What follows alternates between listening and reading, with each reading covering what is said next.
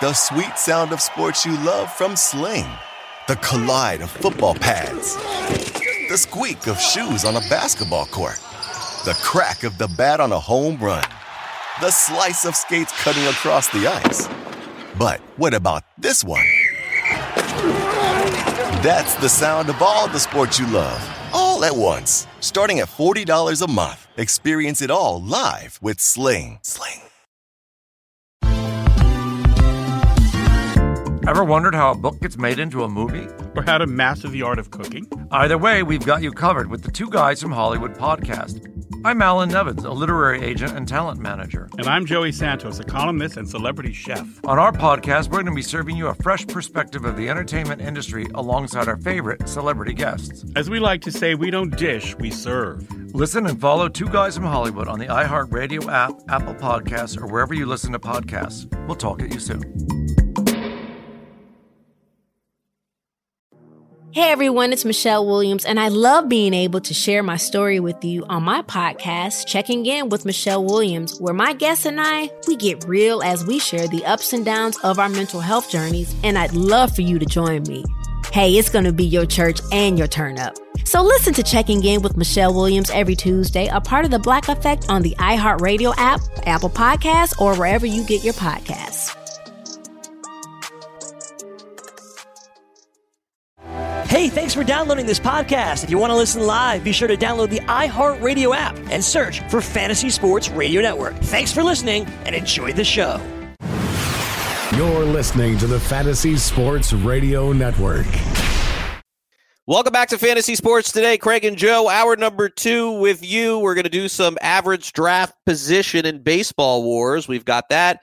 As well as some conversations that we had earlier in the week with one current Major League Baseball player and a former one as well. Fantasy Sports Today, Hour 2 starts now.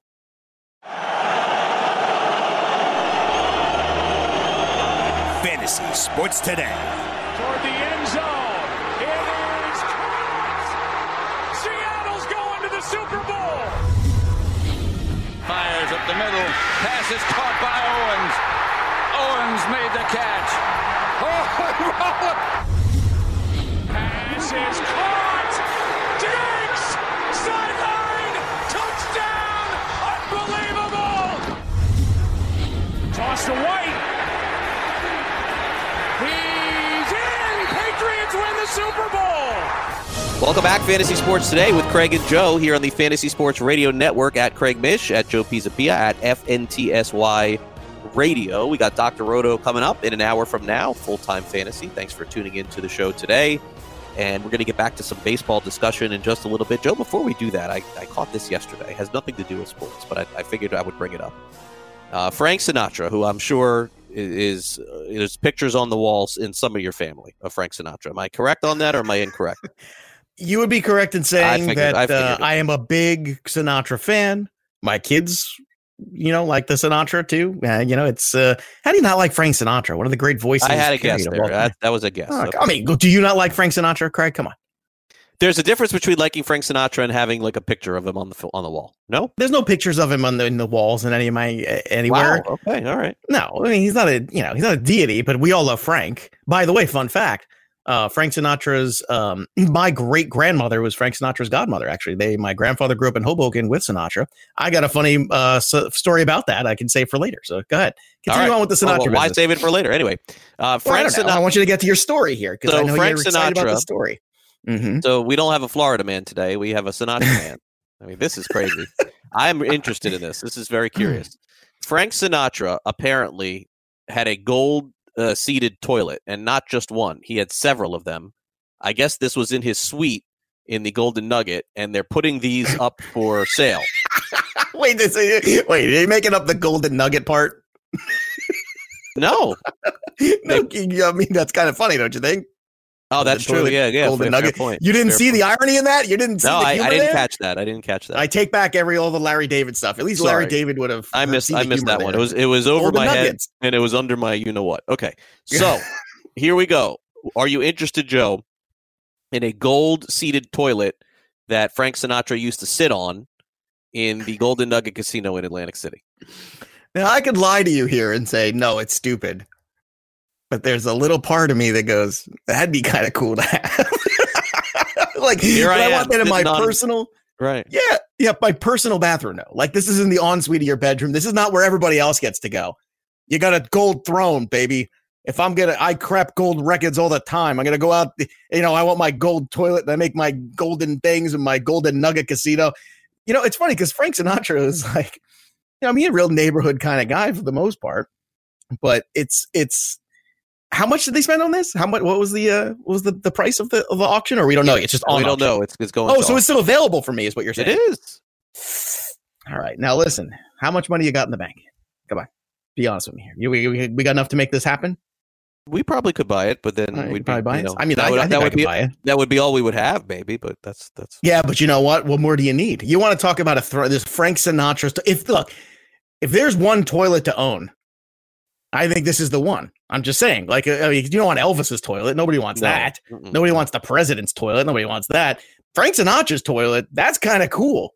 The classic toilet. Yeah, of course. It's first class. When you flush it, it goes, whoa. It makes like a little, it's not like a regular flushing sound. It has like a little Sinatra. It's on pitch. It's a pitch perfect flush, the Sinatra toilet. That's what you get out of that. Here's the story. You ready for this?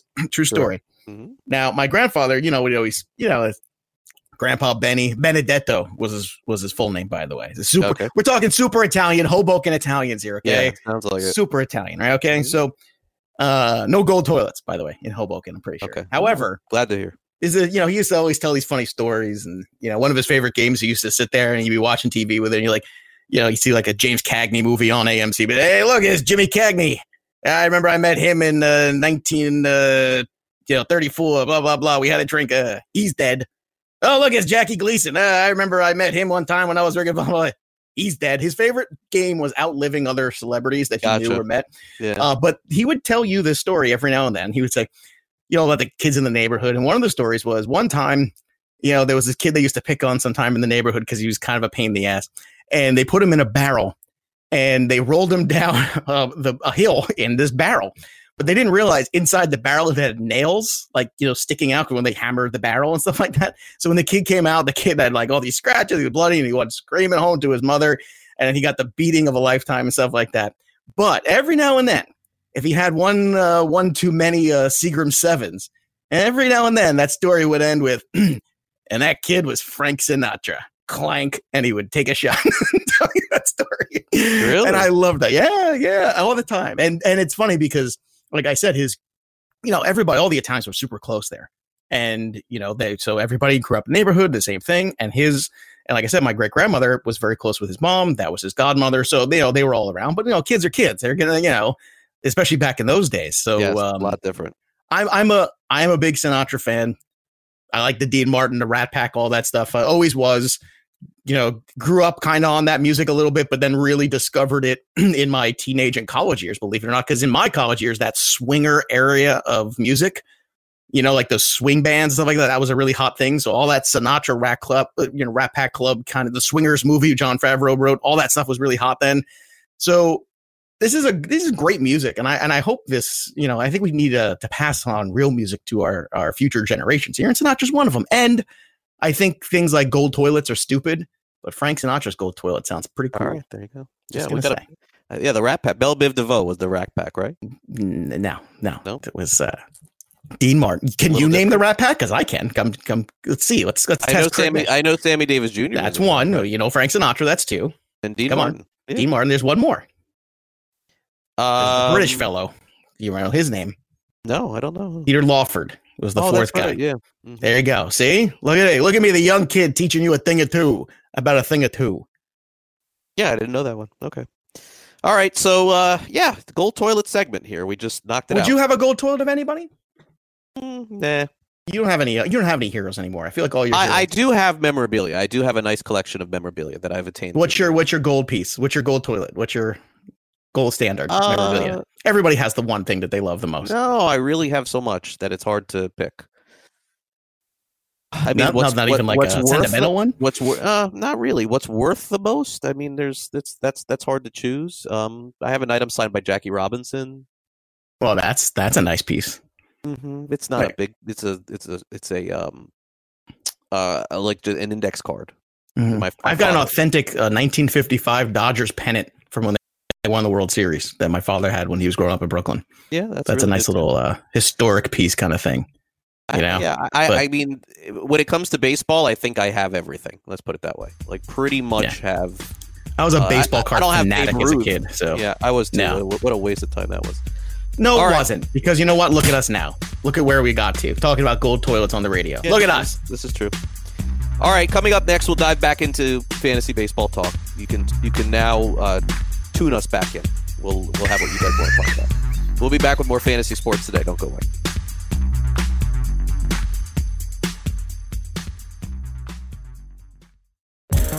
Want to be the next daily fantasy millionaire? Dunk on your NBA DFS competition with DailyRoto.com and dominate on FanDuel and DraftKings this season. Compete with the pros with DailyRoto.com, Optimizer, and the most accurate projections in NBA DFS, plus lineup alerts, breaking news, late swap support, and much more. Save 10% on winning NBA DFS advice with promo code DUNK. Visit DailyRoto.com/dunk to learn more.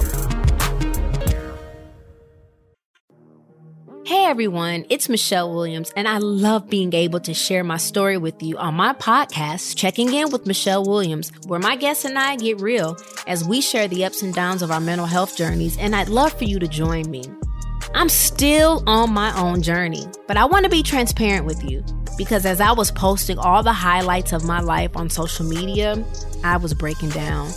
And too many people fall victim to the picture-perfect image of the high life, so I created a space to discuss the good and the bad. We can laugh, man, we gonna learn, and most of all, I hope to inspire you to go on this journey with me to better mental health. This is gonna be your church, your turn-up, and everything in between. So join me on my podcast, Checking In with Michelle Williams, a safe space for every kind of person. Listen to Checking In with Michelle Williams every Tuesday, a part of the Black Effect on the iHeartRadio app, Apple Podcasts, or wherever you get your podcasts. Have you written a book and need some insight into what comes next? Or are you passionate about cooking and want to know how to make it your career? Or maybe you just want to hear insider stories about the entertainment industry. Either way, we've got you covered with the Two Guys from Hollywood podcast. I'm Alan Nevins, a literary agent and talent manager. And I'm Joey Santos, a columnist and celebrity chef. And on our podcast, Two Guys from Hollywood, we bring our expertise to the table with, of course, delicious cocktails and all kinds of recipes for you to try at home. So grab a drink and join us. We've got a wide range of celebrity guests and Hollywood insiders to discuss pop culture, publishing, and entertainment. And we'll provide you with an unfiltered and sometimes brutally honest show about Hollywood. As we like to say, we don't dish, we serve. Listen and follow Two Guys from Hollywood on the iHeartRadio app, Apple Podcasts, or wherever you listen to podcasts. We'll talk at you soon.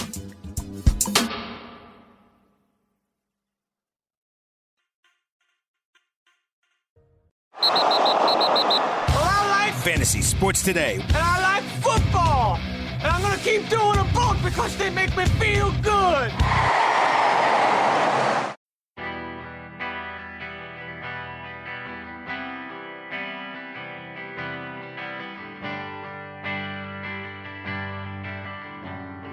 Welcome back to Fantasy Sports Today. Craig and Joe back with you. Happy Friday. Hope you guys have a good weekend. We'll be back on Monday with full Super Bowl previews, looking at all the Super Bowl props, giving you our opinions. It's kind of weird having 2 weeks off of the Super Bowl, but I get it. They build it up. And so many things getting ready to happen here where I live in South Florida. It's just wild. So we'll talk about that all next week.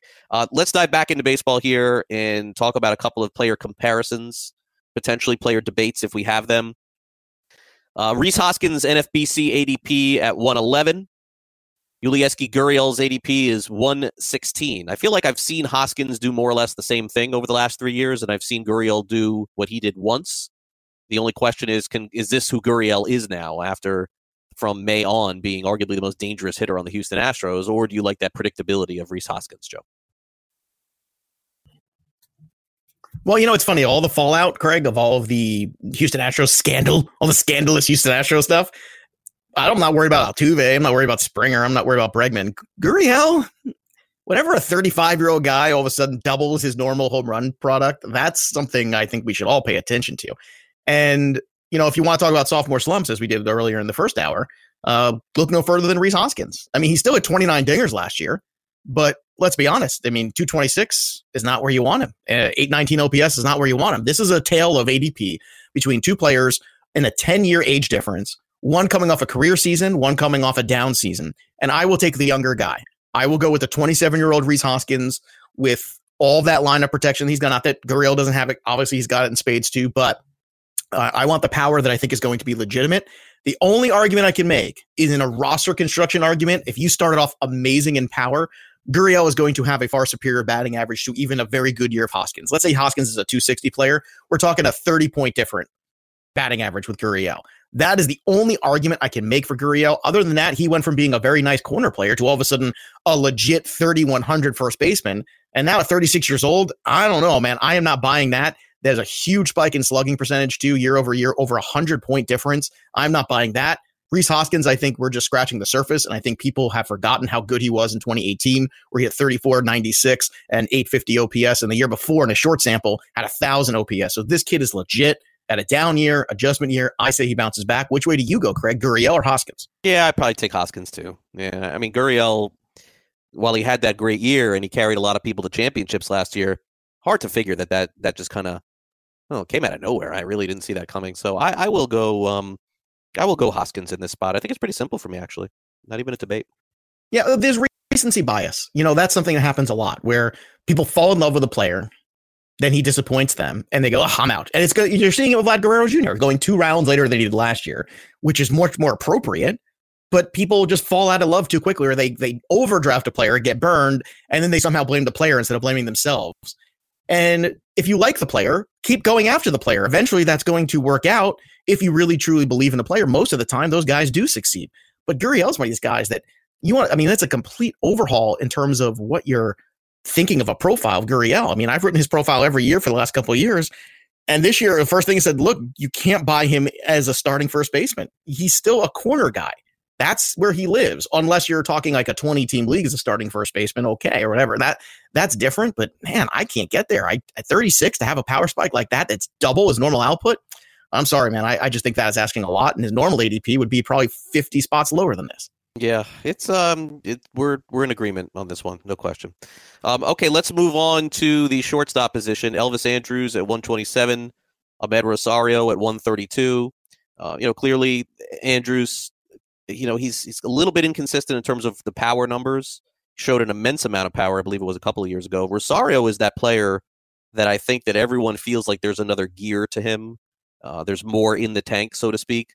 The one thing that I'm concerned with Rosario is I don't think he's a great base stealer. I don't know how much base stealing he's going to be. That has not translated over to the big league. So Andrus is at 127, Rosario's at 132, Joe. Which way would you go on this one? Yeah, well, Andrus is just 31. We kind of take him for granted because he's been around so long. He came up when he was 20. So he's played a decade now for the Texas Rangers. I mean, think about that for a second. And in his first year, he played 145 games. So it wasn't like, he came up and played 30 games. This is a legit 10-year, 11-year career, actually, I should say now, really. And over that career, he's only hit double-digit home runs twice. 2017, where he hit the 20, and then last year, 19. So the year before, where he got hurt and missed half a season, he was on projection to hit somewhere around 10 or so. So he's a 10 home run guy who's going to probably steal you 25 bags or somewhere in that vicinity. Rosario, on the other hand, is a player, unfortunately, I've gotten to watch a ton. He's not the greatest defensive shortstop in the world. No. And he gets caught a ton when he steals bases. He's basically around a 50% guy, which is not a great ratio. You get steal 20 bags and you get caught, half the time. That's not great. Or 10 times out of the 19 you're successful. So he's at like a third, excuse me. That's also not a very good one. Historically, Rosario also has not hit good pitching. Last year, that got a little bit better. And at 24 years old this year, you can imagine with 15 home runs and 75 profile, that's pretty good. If he's going to give you 15 to 20 steals, okay. I think I would lean towards Andrus because I believe the stolen bases are the best thing he offers and the most reliable thing he offers. And at 31, I don't think he's ready to just lose those completely. Whereas Rosario, I know it was a good year, but still the OBP was at 323. So he's still not the greatest guy in terms of getting on base. And the BABIP was actually very favorable last year. So for me, I'm going to go with old man Andrus one more time. But how about you? Would you take the young kid Rosario or would you go with Andrus? I think I would take a shot on Rosario in this spot. I think that's a calculated risk where the floor is sort of where Andrus' floor was last year with the exception of those steals. Now, if you're in a position in a roto league where stolen bases is the key and that's what you're searching for, I think your best bet is to go with Elvis, because over the course of his career, he's been a very consistent 25 steal guy. He's basically played 11 years in the league with 300 stolen bases, and in a year that he missed half, he had 5. So he's averaging close to 30 steals a year, probably in the 25, 26 range. I could see him completing that. I don't think he's ever hitting 20 home runs again. I don't know how that happened a couple of years ago, but he did it. And I think that you're betting on a little bit of age. And the other part of it, too, is that his OBP isn't exactly in the acceptable range. 31% 2 years ago, 31% last year. And you're basically betting on Rosario taking that next step, entering his prime. So I'd take a shot here with Rosario, but it's not like it's. I can understand that. Yeah, I think the way I structure roto teams, I need those late steals more. So Andrews is probably more helpful to me. It could be. Yeah. Okay, let's end with this one. Scott Kingery, the new third baseman for the Philadelphia Phillies. Justin Turner, the old third baseman for the Los Angeles Dodgers. I think that we know exactly what we're getting from Justin Turner. The question is, does Scott Kingery take that next step, Joe? Well, look, I like Kingery's profile. I like where he's going. I also like the fact we're going to leave him alone at third base this year in one spot, because I think it's always mentally taxing for a young player to bounce back and forth between different positions. And he did a really good job. He looked like a 2015 player last year, and that's tremendous. That's a really nice thing there to have. But Justin Turner is a guy where you have the batting average, you have more, potentially more power, believe it or not. And on top of that, a situation where you know the batting average is going to be significantly better. So you're losing the stolen bases. It's a trade-off. I think the steals are easier to find than the batting average. And I'll take the 135 games of Justin Turner. One more time, I will go down this well. I know the pitfalls. I know I might drown down this well. But I think one more time, I'll go with Old Man Turner and the batting average over Kingery. But it is close for me. How about you, Craig? Yeah, probably younger player here again for me. I'll probably take a shot with Kingery, who, as of right now, has an opportunity to play every single day and also qualifies at a lot of positions. So especially if you're playing in one of these mono leagues like an NL only or a 15-teamer, got a chance to move him all around the diamond. I believe he qualifies at second base. He qualifies at left field, right field, third base, shortstop, and 3-WAR player, by the way, last year too. So third base and outfield will be his primary positions. It depends on the league you're playing in. He played 18 games at shortstop last year. That would be a crucial qualification depending on the league that you're playing in. Most of the Yahoo leagues, they qualify everywhere. So I'm guessing on Yahoo. Yeah. I saw second base once, so now I can qualify. Yeah, Yahoo, they basically. Why just do they put do that? I don't know. It's so dumb. Yeah, they put him everywhere. But it throws everything off. It's a joke. It's not just about the steals for me here. It's about he plays every day. He plays third base, probably batting at the top of the lineup for them too. There's a chance at least of that. McCutchen probably one. Maybe Kingery has a shot to bat second. Of course, they have Harper. They have Real Muto. They have Hoskins. They have Didi. So the more I'm talking myself into it, I'm talking myself out of it. Kingery probably at the bottom of the lineup. But regardless of it, well, that was another thing for me too, is where they hit in the lineup. And I don't know if there's ever. He's definitely one of. Has there ever been a guy who have a more surprising career than Justin Turner? No, he's really gone from nothing to something. Yeah, so really something for a pretty long time now, like a good player. Yeah, for sure. You know, I mean, some of what you're up against is the injury factor too. You know that, but that's part of who he is. All right, we'll look at some pitchers coming up next year on Fantasy Sports Today. Please don't go anywhere. We'll be right back.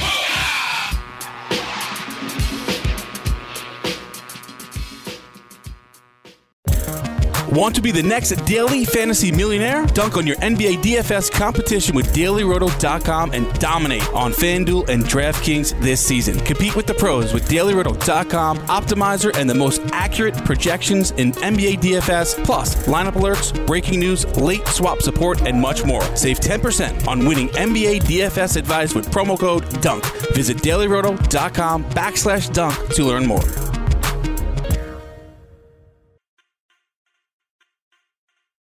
Fantasy Sports Today with Craig Mish and Joe Pisapia.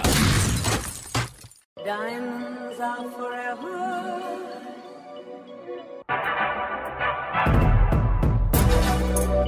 Want to be the next daily fantasy millionaire? Dunk on your NBA DFS competition with DailyRoto.com and dominate on FanDuel and DraftKings this season. Compete with the pros with the DailyRoto.com Optimizer and the most accurate projections in NBA DFS, plus lineup alerts, breaking news, late swap support, and much more. Save 10% on winning NBA DFS advice with the promo code DUNK. Visit DailyRoto.com/dunk to learn more. That's DailyRoto.com/dunk, DailyRoto.com. That is where millionaires are made. And welcome back to Fantasy Sports Today. We've got full-time fantasy on the way, 2 o'clock Eastern with Dr. Roto. Also, interviews from earlier this week in case you missed them. Lorenzo Cain was on our show earlier this week. We're going to play that back for you coming up in the next segment, as well as our interview with former big leaguer, general manager, and current broadcaster of the Texas Rangers, Tom Grieve. So those 2 interviews coming up next here on Fantasy Sports Today. Before we do that, let's continue our discussion. Comparisons in players in fantasy for 2020, and let's move over to the pitching position here. And Joe, Zach Gallen and Jesus Luzardo. Luzardo of the Oakland A's really is somebody that has arguably maybe the highest pedigree going into the year of any starting young pitcher in baseball. It really does. A lot of people think he's going to be a superstar. His ADP 131. Zach Gallen, who tore up the minor leagues last year, came up to the Marlins and looked pretty good as well. Marlins decided that they wanted their shortstop of the future, so they traded him for Jazz Chisholm on the Arizona Diamondbacks. Gallen went to Arizona, was phenomenal with Arizona as well. So the question is there more reliability here with Gallen, knowing he can go out and throw 170 pitches next year? You pretty much know exactly what you're going to get from him. Or is the upside of Luzardo very tasty and something that you want to dip into? You know, it's funny. A year ago at this time, this is a no-brainer. I'm in on Luzardo all the way. And then the shoulder issue happened. They missed significant time last year. And I know he did come back eventually, and I know he looked like Luzardo again. And Luzardo historically, too, has much better control, which is another reason I really like Luzardo. Good ballpark, better ballpark, you could argue, too. Mm-hmm. But I got to tell you, I think I'm going with Gallen in redrafts right now. I think this year, even though Gallen has the higher walk rate, it was good to see that walk rate go down by almost a full point by the time he got from Miami to Arizona. I thought that was significant progress. He's real tough to square up to, Gallen. So Gallen's going to give you the strikeouts. The whip might be a little high, but the fact that he doesn't give up a lot of hits kind of offsets that. He's just one of those guys that's just tough to square up. So I'm actually going to go with Gallen here. And I love Luzardo. I had him in my 2014 Dynasty League, and last year I traded him on a minor league contract to get a $30 Garrett Cole, and I have zero regrets about that. And I think this is another lesson of, hey, you know, if anybody's going to offer you a great now player who's got a couple great years possibly in him, you take that deal every day, because you never know. And what happened to Luzardo 2 months later? Boom, shoulder surgery. So, you know, you just never know what's going to happen with these young guys. And I think Gallen right now is poised in a better position to give you more productivity in 2020. So I'm fascinated to see where you lie here, because Gallen is a former Marlin guy, so you might have a stronger opinion on this than me even. Yeah, it's not even that. It's more of just from a counting stats number, just from counting stats alone. Right. I can't see Luzardo going from 30 innings pitched to 130 innings. Like, that just doesn't happen in the big league. His high water mark, was 109 in 2018. Yeah, I don't think that's going to 170, and I think Gallen's are. I think the peripherals may look better from Luzardo in the end, but you're going to get more wins and more strikeouts from Gallen, and I think that's a guarantee. I rarely say that, but I really think that. But I don't think you're wrong. 2017, 147 innings for Gallen. 2018, 133, and then last year, 80 in the 90 between 170 last year between the two. Between minors and major leagues. I mean, yeah, he's right there. You're right. So I just think the counting stats are a lock in the win total. They're a lock in the strikeout total. And so if Luzardo's ERA is better and his whip is better, but you're getting more innings from the other guy, I don't know. I don't think that this is particularly close. So I would go with Gallen here for sure. Yet the ADP is back to back. Yeah, fascinating, right? Luzardo's got a great name, and he's got an unbelievable pedigree. By the way, Luzardo grew up around my area too. We went to Stoneman Douglas High School in Parkland, and so very familiar with him. And as he's come through the major leagues too, I think he has a chance to be a star. But I certainly don't. I certainly would take Gallen over him.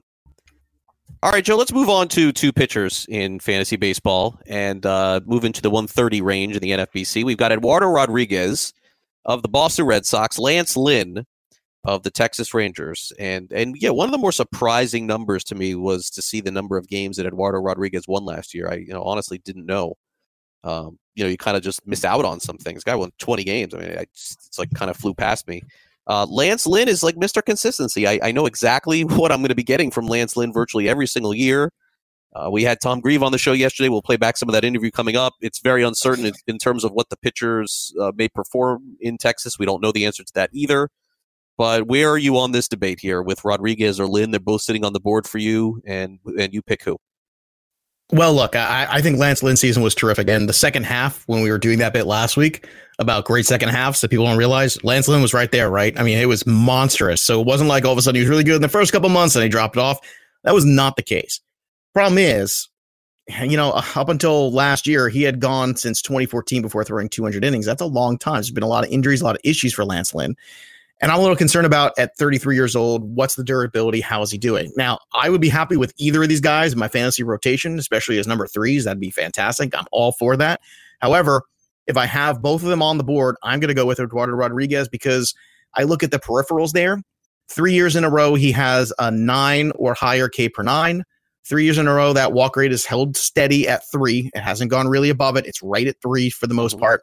And last year, he did hit that 200 innings plateau for the first time. And at 27 this year, I have every reason to believe that offense is going to support him again. And I have every reason to believe that he can get close to that. Now, I would like to see him still trim that walk rate. That would still be nice. There's still progress to be had here. But I will go with Eduardo Rodriguez if I have the choice between these two. I'll take the younger arm over the older arm who had a great bounce back season last year. But I think Eduardo Rodriguez might even have one more gear in him that's better than we saw last year. Okay. This is an interesting one because I don't think that this is in a vacuum conversation, it may be Rodriguez, but I think that if I was looking at my staff and I really needed some upside and a guy to pop, I think I would go Rodriguez. If I already had a pretty good staff and I'm just kind of looking at my SP3, I guess, in a 12-team mixer or 15-team mixer, and I'm like, I just want somebody consistent. I want the innings. I already have my, top 2 guys. One of them's Cole. One of them's Verlander. One of them's one of the Scherzer. I would go Lynn. So I don't think it's an easy answer for me here. It just would kind of depend on what the roster construction is, I guess, for me. And the other part of it too is that Lynn is not being asked to be an ace or maybe even a number 2 on this staff. And so in the early part of the season, he's not really going against the best pitchers in the American League. I think he's got a chance to open up very well in April, too. That would factor in for me also in the conversation. So I would probably go Lynn in a safer bet. And if I really didn't draft the high pitching and I was looking at Rodriguez as a borderline SP2, SP3, and I'm like, wow, I'm going to need somebody really to come through for me in the pitching end, I think I would go Rodriguez. Yeah, it makes sense to me. I think that's a good logic there. I think either way, you end up with one of these guys. I think you're doing all right. I really do. But if I have the choice, I'm still going to go Erod by a hair just because, you see this profile sometimes. You see it in Castillo, you see it in Cole, where things are going in the right direction. And at this age, there could be that next step. Whereas Lance Lynn, at his age, there is no next step. That's as good as it gets for Lance Lynn. And it's not that it wasn't great. It's just that's basically what Erod did last year, too. Right. By the way, we would both agree that they're an SP3 in a 12 or 15 team league, right? I think so. I think you'd rather have them as a 3. I really do. I think a 2 is not where you want to be with these guys. Yeah. No, I think they're high end 3s, but I don't think you're quite ready to put them as a number 2 yet. Rodriguez might end up there, but I don't know if that's something you want to bank on. I don't think you need to at this ADP. I agree. Where they're going in the 140 range or something like that. That's fine. All right, Robbie Ray at 150, Kyle Hendricks at 157. There's some volatility with both of these players. There's no doubt about that. Hendricks is relying a little bit on the defense, which the Cubs seem to have a pretty good one. Robbie Ray is reliant on not walking guys and not having that high whip and high ERA. He's a little bit hit or miss. His home road splits are obviously involved there too. So where do you go here with this one? I'm not in love with either pitcher this year, but if I need the strikeouts, I got to go Ray. If I need the predictability, I got to go Hendricks. I think that's part of it. I think that's it too. I think that's where it lands at the end of the day. It's the splits that drive me crazy too. So I'll take it to another level, which is I think if I'm in a head-to-head league, I'd rather have Hendricks because I think he is a little bit more of a safer floor player on a weekly basis. Whereas Robbie Ray, you have to manage him more because the home road splits are so drastic. You know what? There's nothing worse than drafting a guy to be a 3 or 4 starter in your rotation and having to manage him. I just want to leave that guy alone. I don't have to take every time he goes, and pitches at a certain ballpark or doesn't. But that's frustrating. That's for the 5th starter spot. You want to kind of get a 4th guy that you believe in, that you can kind of leave in there. And I think Hendricks is more that guy. Hendricks will give you better ratios too, but obviously less strikeouts. So if you're desperate for strikeouts, I can understand going with Ray. But because I play so many head-to-head formats, I kind of lean towards Hendricks. But you're right. This is, I think, a tough one, which is why I put it in there. So for your purposes, which way would you go? If I needed strikeouts, I'd go Ray. That's it. Mm-hmm. If I thought that I was behind on strikeouts, yeah, I mean, that's pretty much it. It depends on who my SP2 is. If my SP2 is Hyun-Jin Ryu, I got to go with Ray. If my SP2 is Lance Lynn, I probably would go with Kyle Hendricks. It just depends on if I need strikeouts or not. I mean, we're all chasing those strikeouts with our SP1s and SP2s. So in all likelihood, even our SP2 is going to have a high K per 9. But if they didn't for some reason, and the K per 9 was only 8 per 9, like if Madison Bumgarner was my SP2, I go Robbie Ray with my SP3. Yeah, I Ryu and Bumgarner are 3s in the Black Book this year for good reason. Oh, so, yeah, I don't think they're SP2s, yeah. but if I have to have them as that, I mean, look, your draft is going to be different for everybody. I understand where the Black Book has it, but that, and that will help me in the draft, but it doesn't help me if I didn't end up with those guys. And look, more likely you're going to have guys like Aaron Nola, like Barrios, maybe even Kluber, Severino. Those are your number 2 starters. It could be. Or have it if I went all offense and I'm like, oh man, now I'm catching up with pitching. Now I'm looking at Robbie Ray. That's the difference. Well, if you're catching up with pitching, I think you lean the strikeouts. That's the point. One that's harder to find. Yeah, I would agree with that. All right, we'll take a brief timeout. We'll be back with a couple of interviews we did earlier this week. One with Lorenzo Cain of the Brewers, the other with Tom Grieve talking Texas Rangers baseball on the way.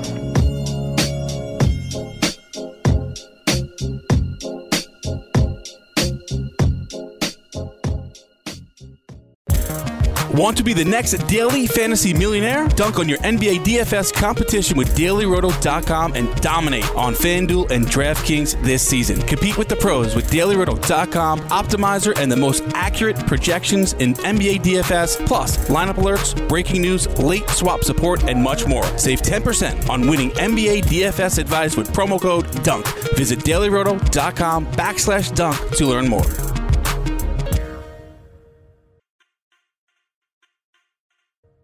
Fantasy Sports Today with Craig Mish and Joe Pisapia.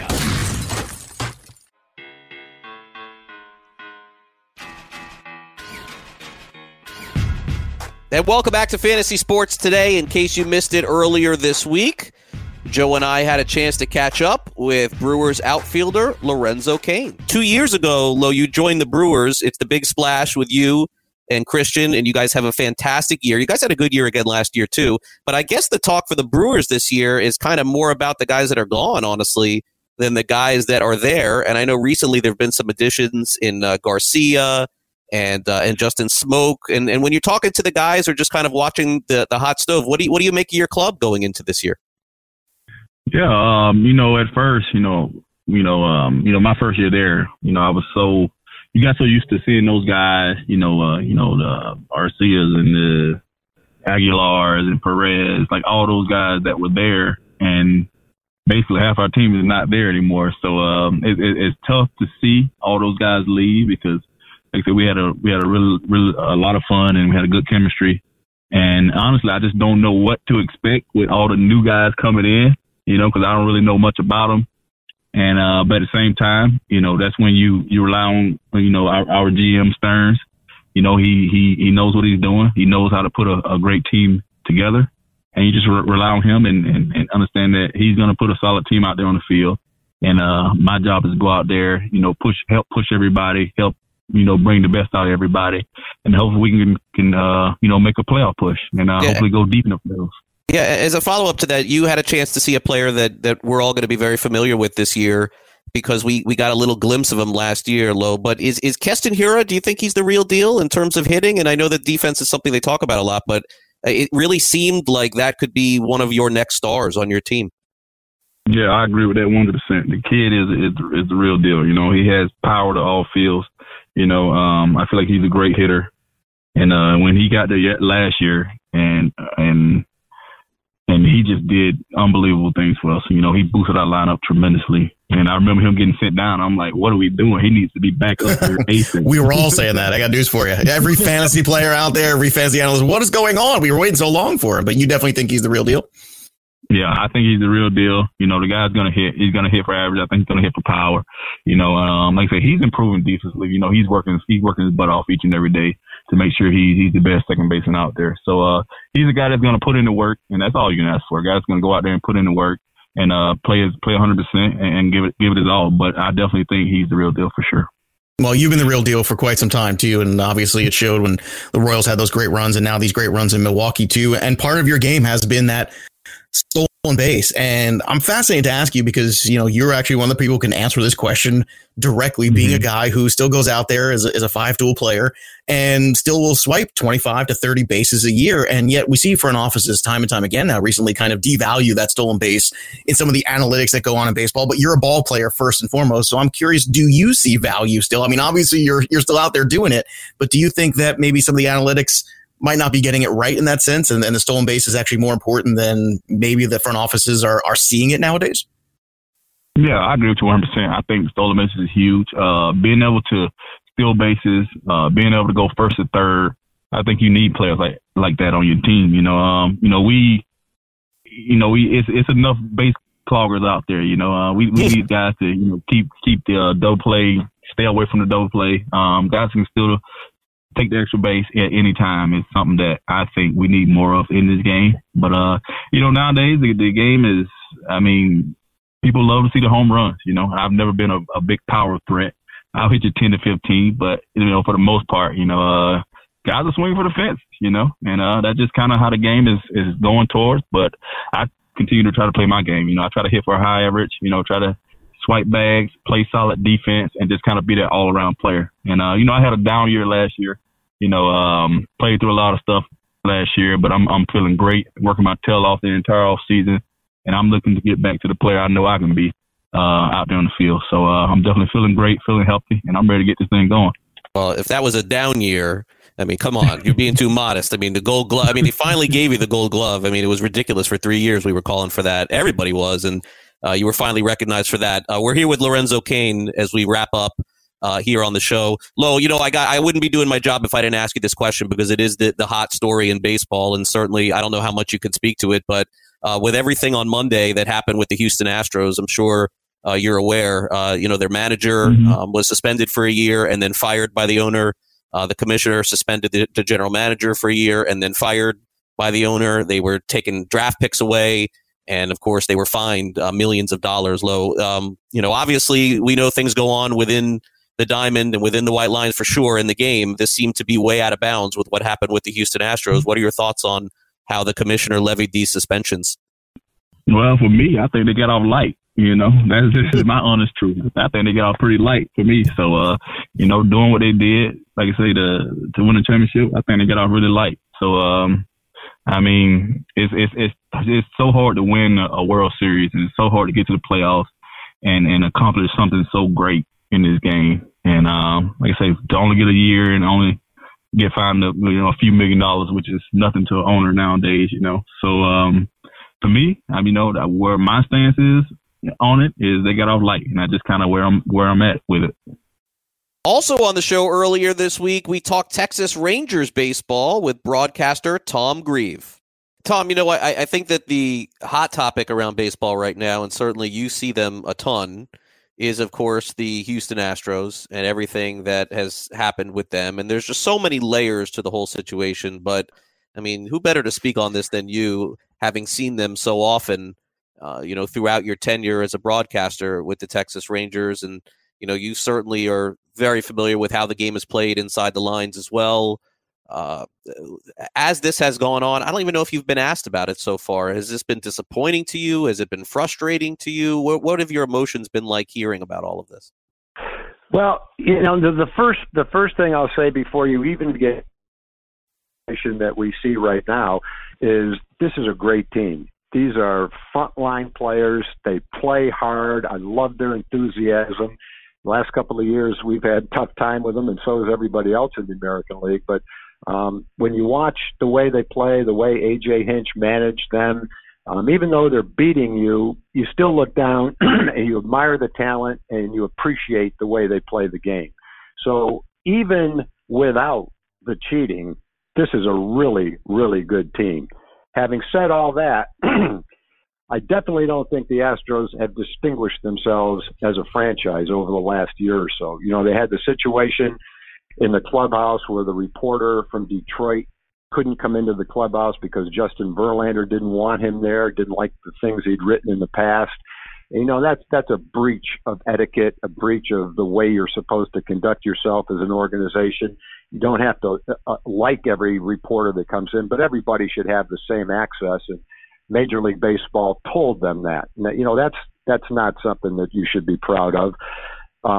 In addition to the cheating, I think a bigger stain might be the way that the executive treated the female reporters after they clinched against the Yankees and to win the American League pennant, when he screamed at the girls how happy he was with profanity-laced sentences to have Osuna on the team.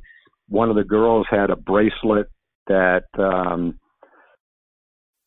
indicated her support for domestic violence, and obviously Osuna had that thing happen in Toronto.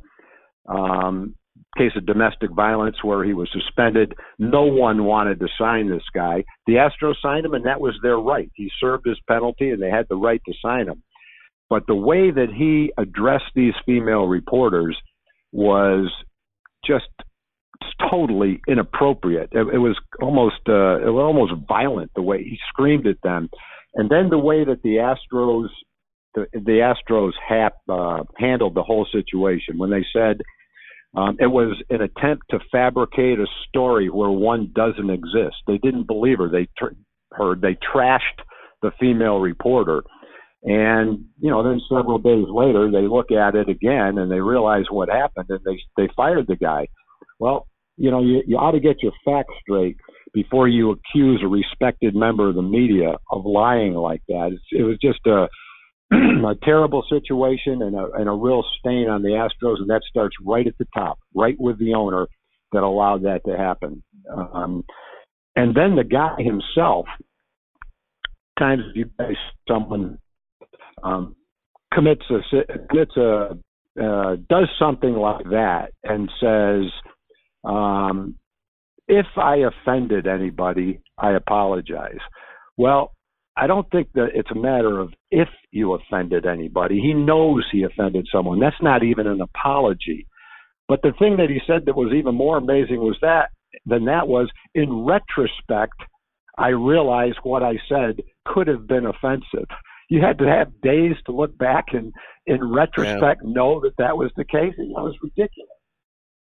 So they already had a couple of things happen that they shouldn't be proud of. And I think the thing I could see how the cheating thing can happen. You're trying to get an edge. You're trying to use technology. The lines get blurred. You make a decision to do this. You're having success with it. Nobody's going to find out about it. You know it's wrong, but hey, everybody's trying to do something to get an edge, and this happens. I can see how that could happen. The thing that's disappointing to me is when you put a microphone in front of Alex Bregman or you put a microphone in front of Jose Altuve and you get an answer something like, well, Major League Baseball did an investigation, they made the decisions they made, and now we just have to move forward. That doesn't get it for me. I'd like to see one of the players stand up and say, I knew what we were doing was wrong. I chose to do it anyway. I realize how we're perceived around baseball, and I'm going to spend the rest of my career trying to make up for the mistake that I made, the decisions that we made as an organization to cheat.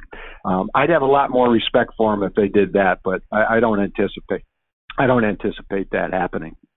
Tom, you know, the other thing that's on everybody's minds right now is Hall of Fame, obviously with the induction of Derek Jeter and then Larry Walker. And you were a general manager and very instrumental in bringing in Rafael Palmeiro into the Rangers organization. And Palmeiro, in my mind, I mean, you can't ask for one of the better all-around players, regardless of wherever we are with the steroid era.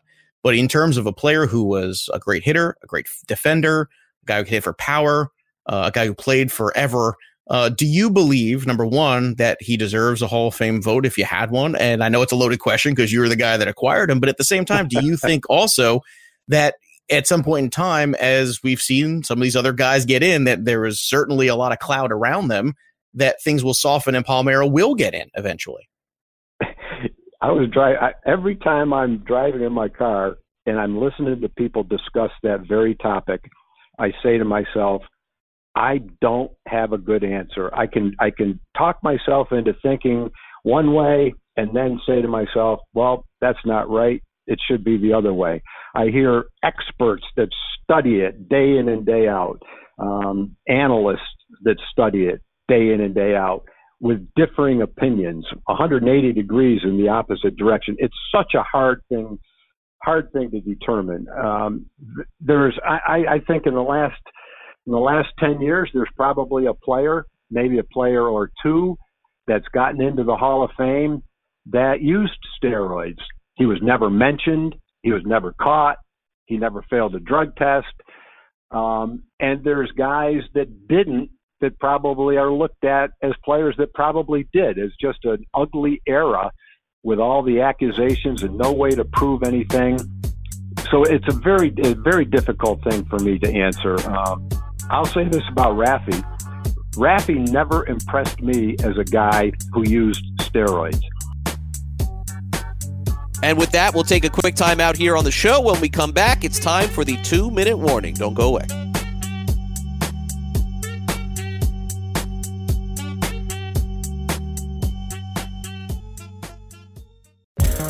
Want to be the next daily fantasy millionaire? Dunk on your NBA DFS competition with DailyRoto.com and dominate on FanDuel and DraftKings this season. Compete with the pros with DailyRoto.com, Optimizer, and the most accurate projections in NBA DFS, plus lineup alerts, breaking news, late swap support, and much more. Save 10% on winning NBA DFS advice with promo code DUNK. Visit DailyRoto.com/dunk to learn more.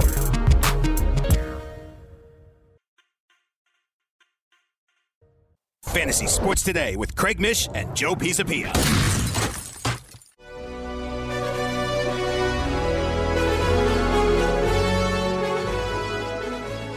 And welcome back to Fantasy Sports Today. Craig Mish, Joe Pisapia back here with you. We're closing out the show here on this Friday in style. It is time for the 2-minute warning. The 2-minute warning. 2 minutes, get your together. Is that going to be enough time?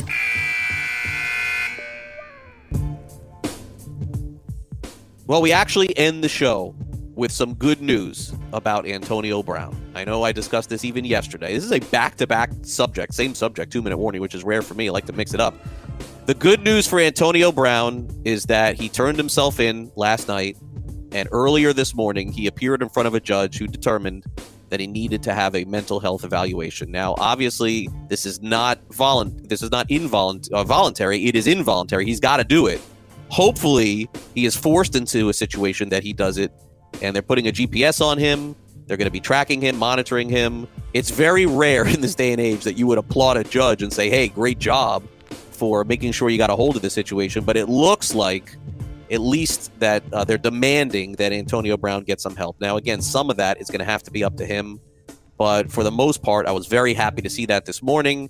And now potentially maybe the healing part of Antonio Brown's life can begin. That will do it for the show. Hope you guys have a great weekend. Thanks again to all of our guests that came on the program this week. Chris Pavona, our producers, and Sean Guastamacchia. And for my co-host, Joe Pisapia, I am Craig Mish. Full-time Fantasy with Dr. Roto is coming up next. Some fantasy baseball talk, potentially some football talk as well. And then we'll be back on Monday at noon. So have a great weekend, everybody. Talk to you Monday. Be well. And as Dr. Roto would say, take care.